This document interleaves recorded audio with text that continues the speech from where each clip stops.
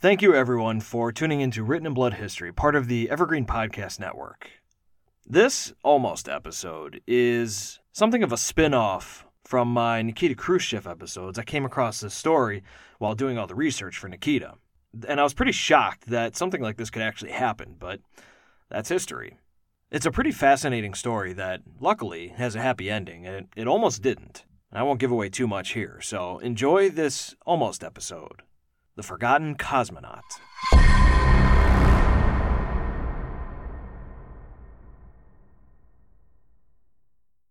Have you ever been that person that's been forgotten? The kid whose parents forgot to pick them up from school, or the takeout order that just never got made? When the Soviet Union collapsed in December of 1991, the government essentially forgot about one citizen. It was easy to forget, though, because he wasn't even on the planet. Sergei Krikalev was born in Leningrad on August 27, 1958, and he was picked to be a cosmonaut in 1985, and by 1988, he was getting ready to board the Mir space station. The Mir space station was a huge achievement for the Soviet space program, but it wasn't exactly built for comfort. Discover magazine describes the Mir as follows, quote, "Mir had a well-earned reputation as a smelly, noisy place. It was no bigger than a few RVs stacked end to end.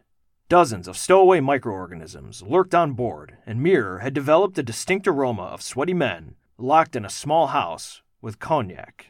The constant racket from the fans and pumps and other machinery was enough to cause hearing loss." End quote. By 1991, Sergei was an experienced cosmonaut aboard the Mir, and he completed several long stays while in space, and so he was used to the smells and bells of the Soviet craft. He had also developed a hobby of communicating with various ham radio operators across his home country, and these operators were able to keep him abreast of uncensored Western news. On this particular mission, several other cosmonauts from the Soviet space program had come and gone, and eventually, Sergei was left aboard the space station alone, waiting for his replacement. But soon, the Soviet Union fell and took the space program with it. The Baikonur Cosmodrome, say that 10 times fast, was the only place that a mission could be launched to rescue Sergei. But that was in Kazakhstan, which had just declared independence. On top of this, Russian currency had bottomed out, and the fledgling government simply had no money or equipment to do anything in outer space.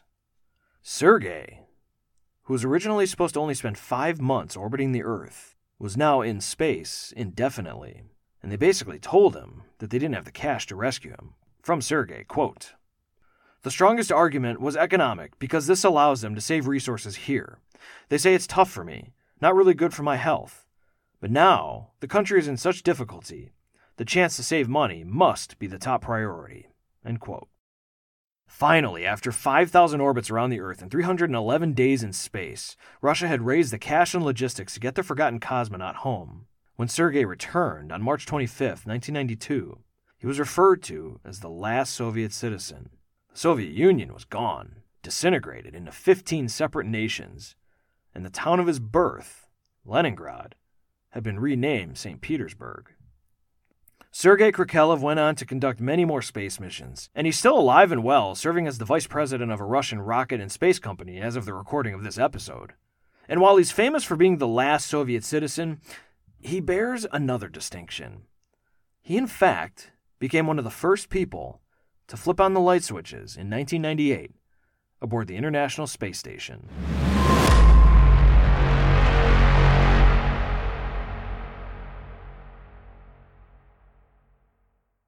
I hope you enjoyed that little tidbit about Sergei.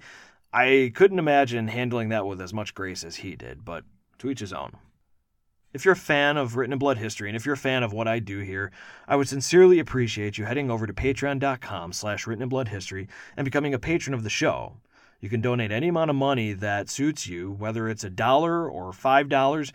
All of it is appreciated, and all of it helps me offset the cost of hosting this show, producing this show, and buying research material for all these fantastic people that we do bios on. I really, really appreciate it. If you'd like to get a hold of me, you can reach me at steven.dejulius@gmail.com, or my Twitter handle is @sdejulius, or message me on the show Facebook page. I'm very easy to get a hold of there. And so this has been Written in Blood History, part of the Evergreen Podcast Network. I hope you all have a very, very Merry Christmas. Enjoy it to the fullest. And you'll be hearing from me in 2021. See you later. Mad Magazine. Advertising mascots. B-movie posters. And cartoons. Oh yeah, can't forget cartoons. If you get the funky connection that ties these pop culture gems together, you'll dig Two Designers Walk Into a Bar.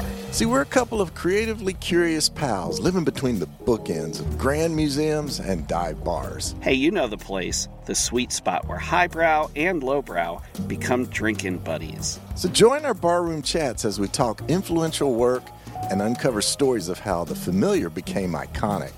Think behind the music for the stuff we love. Check out our website at twodesignerswalkintoabar.com. And listen wherever you get your podcasts or visit evergreenpodcasts.com.